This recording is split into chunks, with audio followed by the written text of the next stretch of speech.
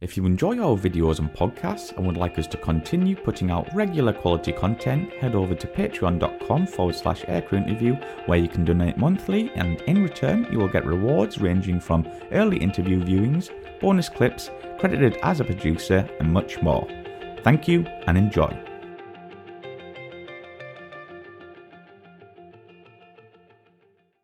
There was an element of, on the Wessex, I used to get loads of hands-on flying. Yeah. It was brilliant, and I was doing everything with the helicopter, hovering, taking on fuel, taking troops into confined areas, all sorts of things. I was doing that with the Wessex. It was such a nice aeroplane to fly. Merlin is a little bit more testing. Actually, you're going up from 90 knots to 150. Now that might not seem a lot, but that's a big difference. Yeah. And it's a very slippy aeroplane. Is it really? And the Wessex had a tail wheel, so you could just chuck it on the ground, slam the tail wheel in, bonk. And if you look at the undercarriage on a Wessex, it's tractor undercarriage. It takes a lot of stuff. This is a bit more delicate. Yeah. But also, if you try to slow this thing down, and you're flaring it, the tail rotor is 72 foot behind you or 70 foot behind you.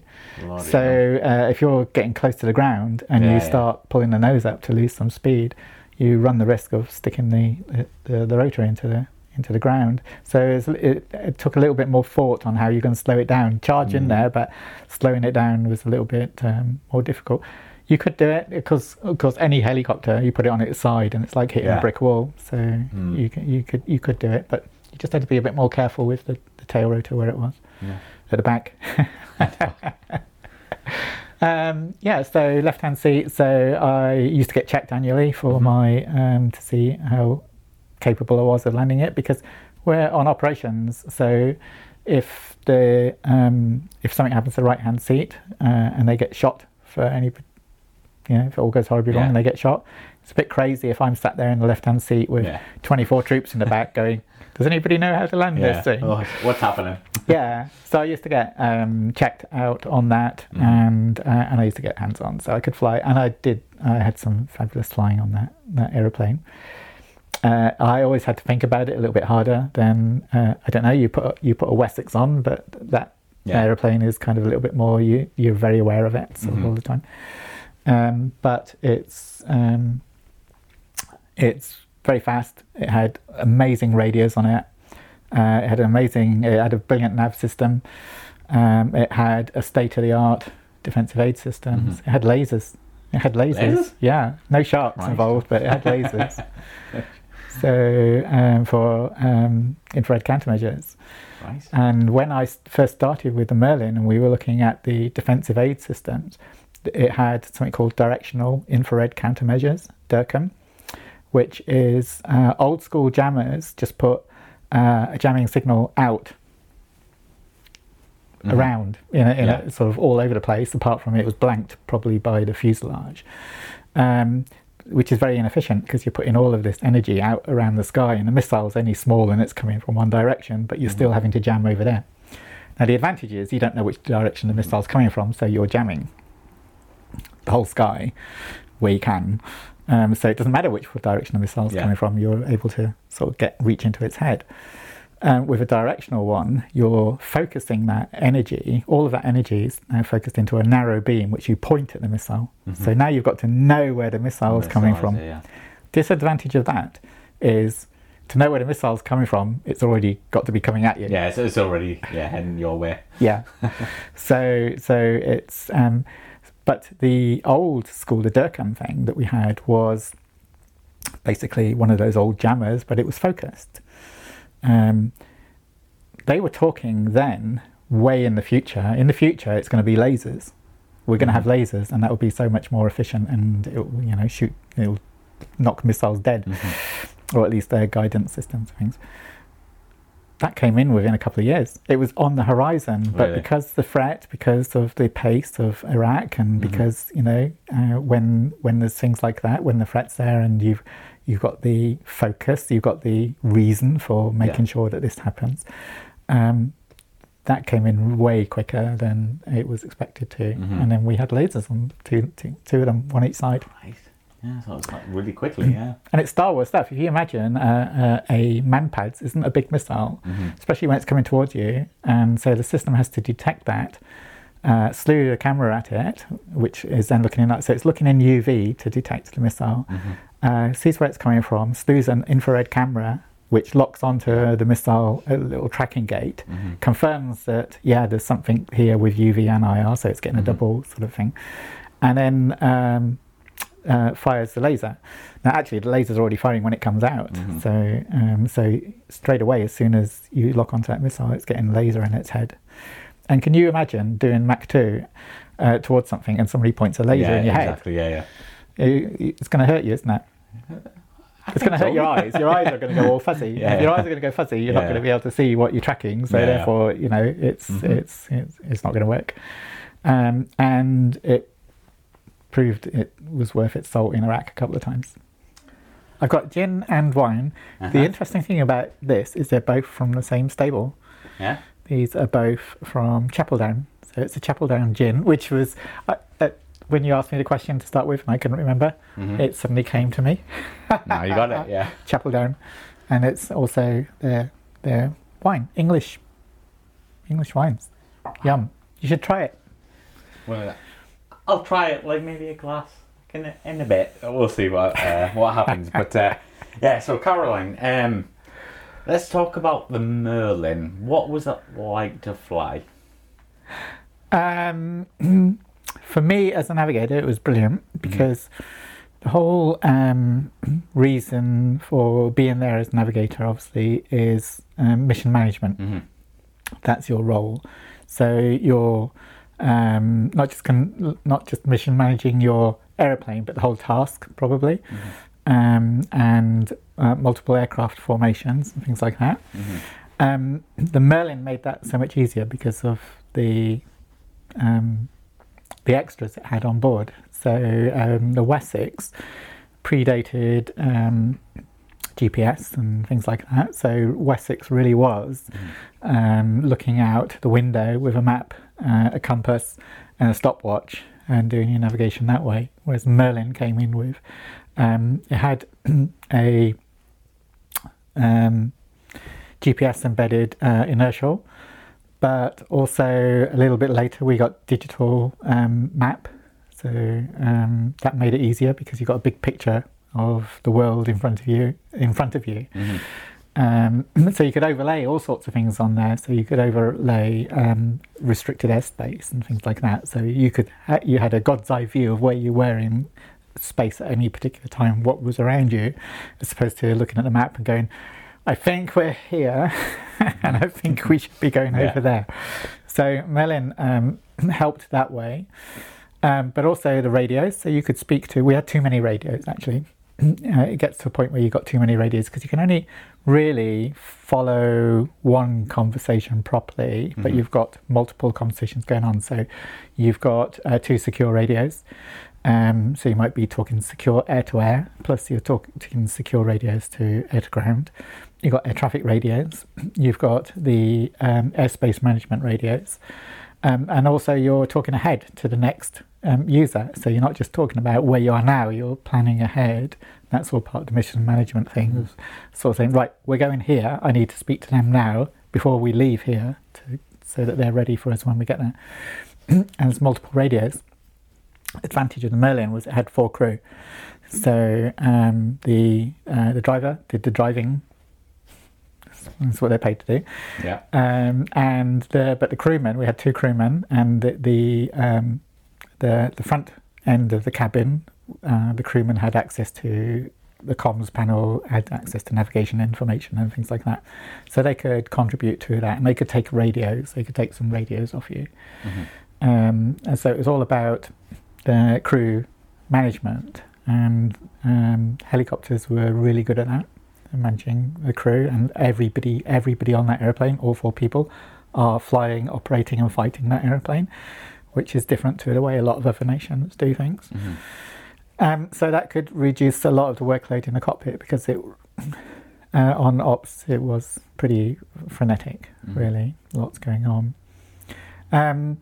Merlin also had we had two variants of Merlin. We had the Mark III and we had the Mark IIIA. The Mark IIIA came in as a consequence of there not being enough helicopters in Afghanistan, and that made the news. So then the knee-jerk reaction was to buy more helicopters. Yeah. The Danish had ordered 6 Merlins, so we stole them. Yeah. We didn't steal them. We kind of negotiated a deal where instead of those Merlins going to Denmark, they came to UK. But they were specified completely differently to the Merlins we already had. They were designed for predominantly search and rescue, but also with special forces stroke trooping requirements as a secondary role. Mm-hmm. So the aircraft didn't fit in with us, with the Merlins we already had. But they had laser optical wire warning system, so flying at low level, they would detect wires at a certain diameter. It had a weather radar, it had a TCAS, it had the ability to send pretty much text messages from one platform to another. It had all of these amazing things on it which we didn't have on the standard Merlin. Yeah. But because we didn't have them on the standard Merlin, they were determined to be unsupported. So as they broke, they were never replaced or never repaired or never supported. So we had all this extra capability in the aircraft, but we were never able to use it. Problem was that the aircraft wasn't fit for Afghanistan because of the radios, but also because the back end of the airplane, the cabin, wasn't geared up for heavy duty troop moves and things like that. There's all sorts of reasons why that platform didn't go to Afghanistan. So two different variants, and what I would like to have seen is a combination of the two, the Merlin Mark III, but with all of those extra bits and pieces, especially TCAS.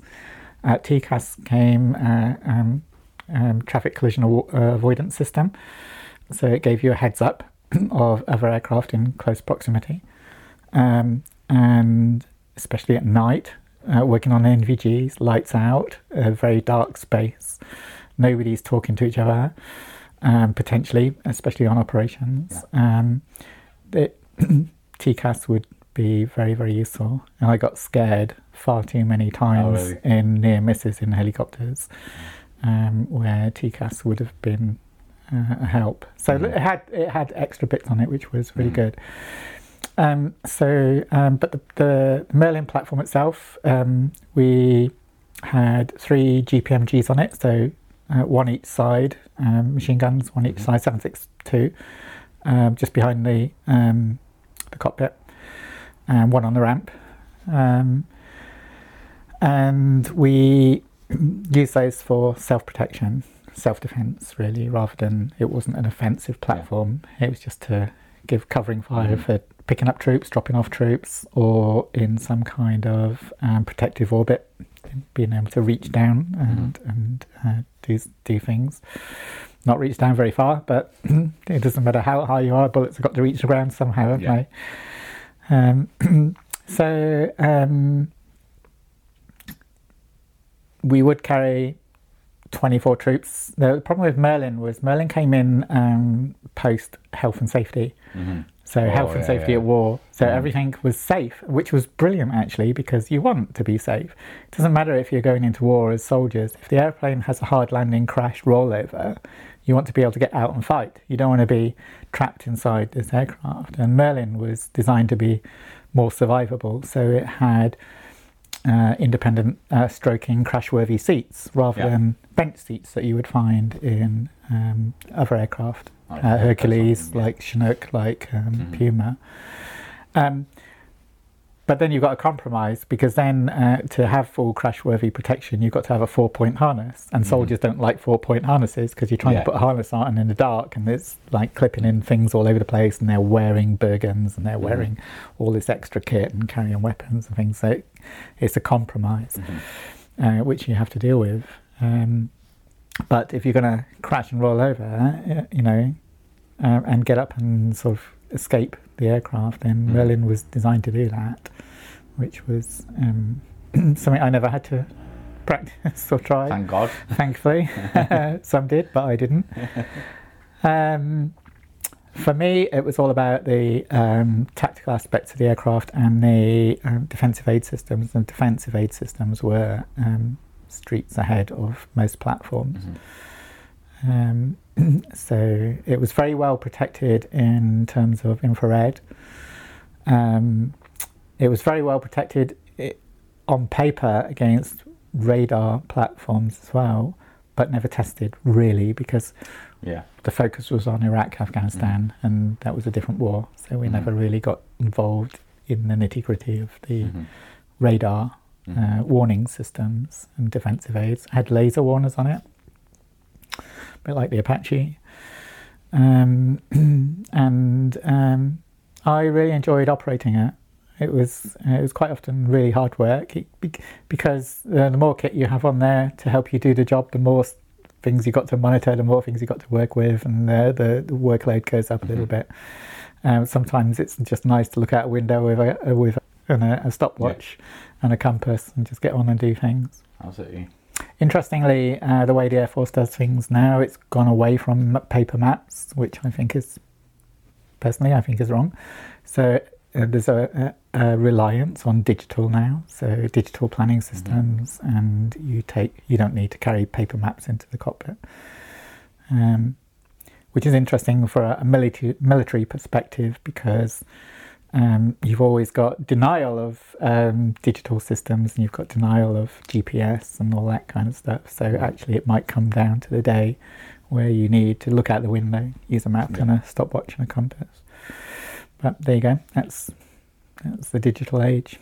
So when my book came out, I got invited to go on television.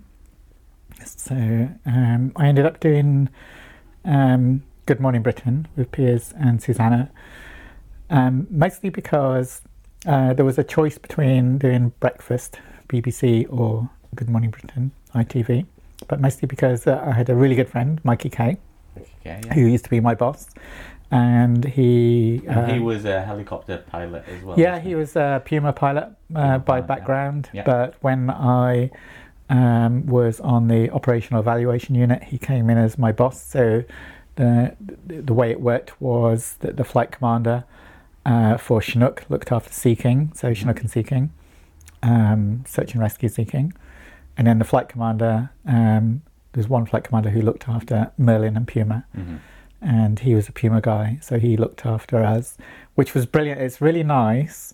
I love Mikey, but it's really nice having the boss as an expert on the opposite platform, because you can get away with a little bit more because he's not as familiar with your airplane type, so he's all over the Puma because that's what he flies.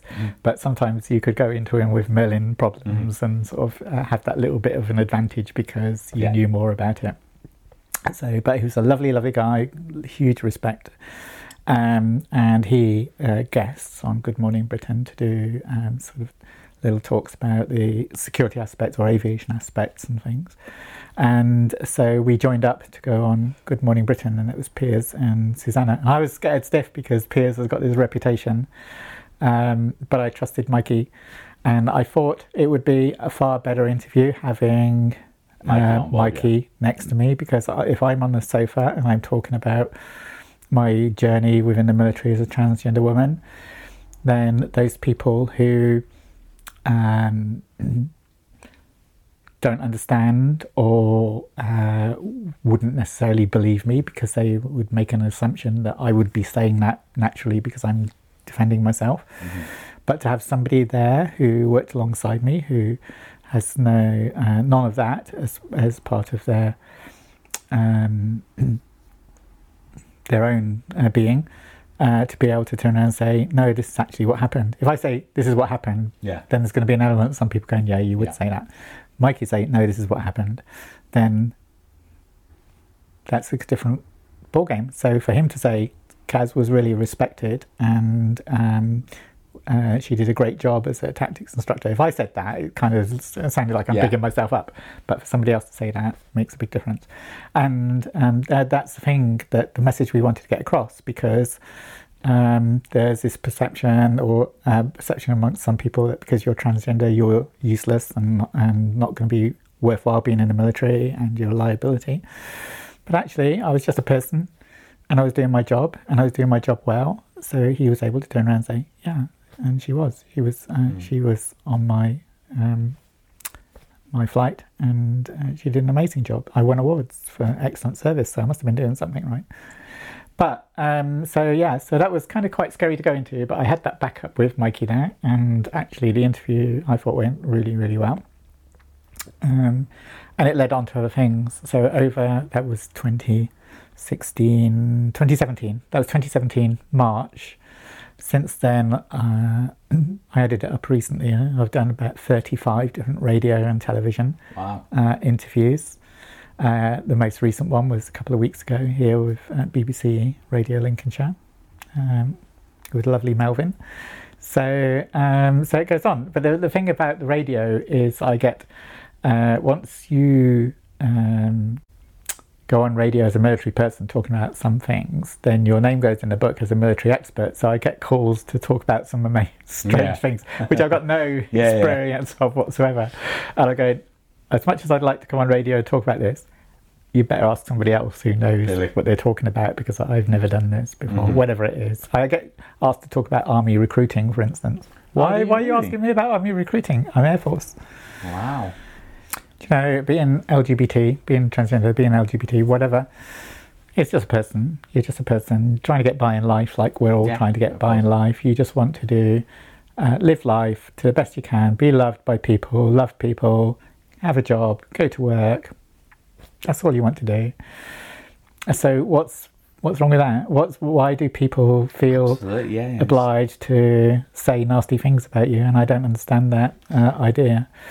Yeah. So everybody just wants to get by in life and do what it is they're doing, and it's difficult because being LGBT, you're exposing, if you're openly LGBT, so like going on radio and TV and doing talks like I do, then you're opening up yourself to judgment and comments from other people. And I think the majority of people, there's three sort of breakout groups, if you like, I guess. There's that's the wrong word, but what I'm trying to get at is there are people who are hostilely negative, whatever it is, and it doesn't matter whether you're LGBT or whether it's race or whether it's your social background or whatever. It doesn't matter. There are nasty people out there, and they'll just have a go at anybody. There's those people. There's people who are really supportive and, hey, do you know what? Just crack on with your life. If you're enjoying your life, then crack on with it. And then in the middle, there's this big chunk of people who are undecided. They don't know. And they can be influenced either way, positively or negatively, by who they hear, who they listen to. And so if they hear negative things from somebody who's spouting all this horrible ideas of what it means to be, in my case, a transgender, and they don't know any better, then they're going to likely believe that. Yeah. So that's why I do my talks. So I go out to all these places and talk just to say, do you know what? I'm not trying to tell you that you have to like me because I'm transgender. I'm just saying, hey, this is me. I just want to get by. I want to do my job.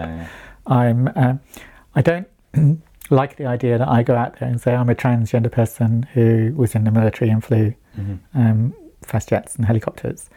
It's the other way around. I was a person who went and did fast jets and helicopters. Oh, and by the way, I just happened to be transgender. I was a person first. And on top of that, there's a challenge that I've had to meet in life. And it's been a really, really hard challenge. So I don't need people adding to that challenge, really. Yeah. So it's all I would say to people listening in who are going through those challenges, whatever they may be, is believe in yourself, but make good use of the support that's around you, your friends, people who think positively. Do away with the negative people, because you don't need those in life at all. But embrace the positive people and believe in yourself and just be you. And you obviously talked about it there, but like, how do you personally cope with, the hate or anything like that you see on social media and stuff like that? How do you cope? It used to upset me, but now I use it more as an awareness of what's still out there, because one of the problems I see is even people who are looking outwardly positively are influenced by this idea that LGBT people are always going on about this. Yeah. Why do you need to do it? Because people are accepting of LGBT people. So why do you need to have prides? Why do you need to be doing this? Why do you need to be doing that? Why do you need to be saying that? And actually it's because those people who aren't part of that community don't see what it's really, really, really like. And they're making judgments and assessments and things based on what they see, not what they're experiencing as part of that community. So they don't really get the right to turn around and say, why are you going on about this? You don't need to do this anymore. The people who are being influenced by what's going on in society have that right to turn around and say, but this is happening still.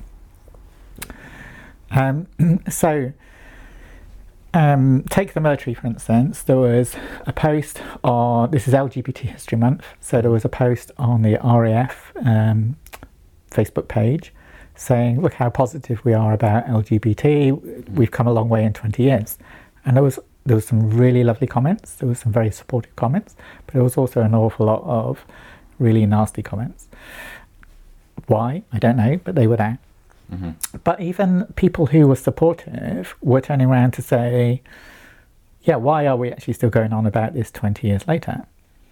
And the answer is because businesses these days have to be very, very, very competitive. They have to be competitive. And if you've got big businesses putting messages out there saying we're LGBT inclusive, and the Air Force and the Army and the Navy aren't seen alongside those, then people are going to assume that they're not. They will, they just assume that they're not.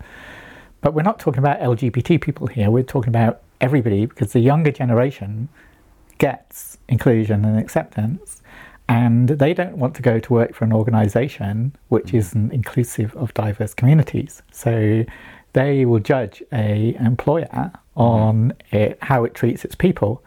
And it doesn't matter whether you're a minority for whatever reason. If that employer isn't treating people fairly, then they will look on that business as something that they don't want to go and do.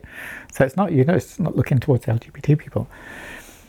But taking all of that aside, the Air Force is a hugely respected organisation around the world. It's got an awful lot of respect around the world. And if we allowed ourselves to look internally within the UK and say, but we're all sorted here, why do you need to be saying that we're LGBT plus inclusive? If you think the reach that the military has into countries where it's still illegal to be LGBT, where it's hostile. It's crazy when you think about it. Some countries still have death penalties for being LGBT. It's mental. What is the best way to affect change in all of those places, in different nations? What is the best way to affect change? It's by positive example and showing the world, hey, actually, we do LGBT and it's not an issue, it's not a problem. We're just employing the best people. It doesn't matter. We don't care about things, sort of diversity issues. We think we want a diverse team because actually diverse teams are proven to work better. So you're influencing other countries, and that saves lives. That saves lives, and it affects change globally, not just within the UK. So it's still worthwhile having prides. It's still worthwhile having messages on Facebook and Twitter and any kind of social media platform to say, look how inclusive we are. Because we're not just talking about England or the UK or Europe, we're talking about the world. Really, that message gets across the world. So it's always worth doing. We're all here for a finite time. We're all working to do our best in that time. Why can't we just get on and do things together? And if you can't do things together, if you have an opinion which is sort of in opposition, it's an opinion, and you're absolutely, totally entitled to your opinion, but that doesn't give you the right to. But it doesn't make it right. Well, no, but it doesn't give you the right to go and enforce it on somebody else. Yeah. So yes, by all means, have your opinion. But in regard to opinions, learn before you judge people. Learn about what it is. Yeah. So don't just charge in there and go, "This is wrong and you're horrible." And I'm right, you're wrong. Yeah. Yeah. Kind of thing, yeah. Yeah. Why do you feel that way? Have you spoken to somebody who's in the opposite shoes and learn a little bit about actually what it is they're all about? But Caroline, thank you very much for hosting us. I want to thank you very much, and hopefully we can cheers. Right, I've got 2 glasses. We've got here, 2. So I'm going to go. Cheers. Thank you very much, Caroline. And my wine. Thank you very much.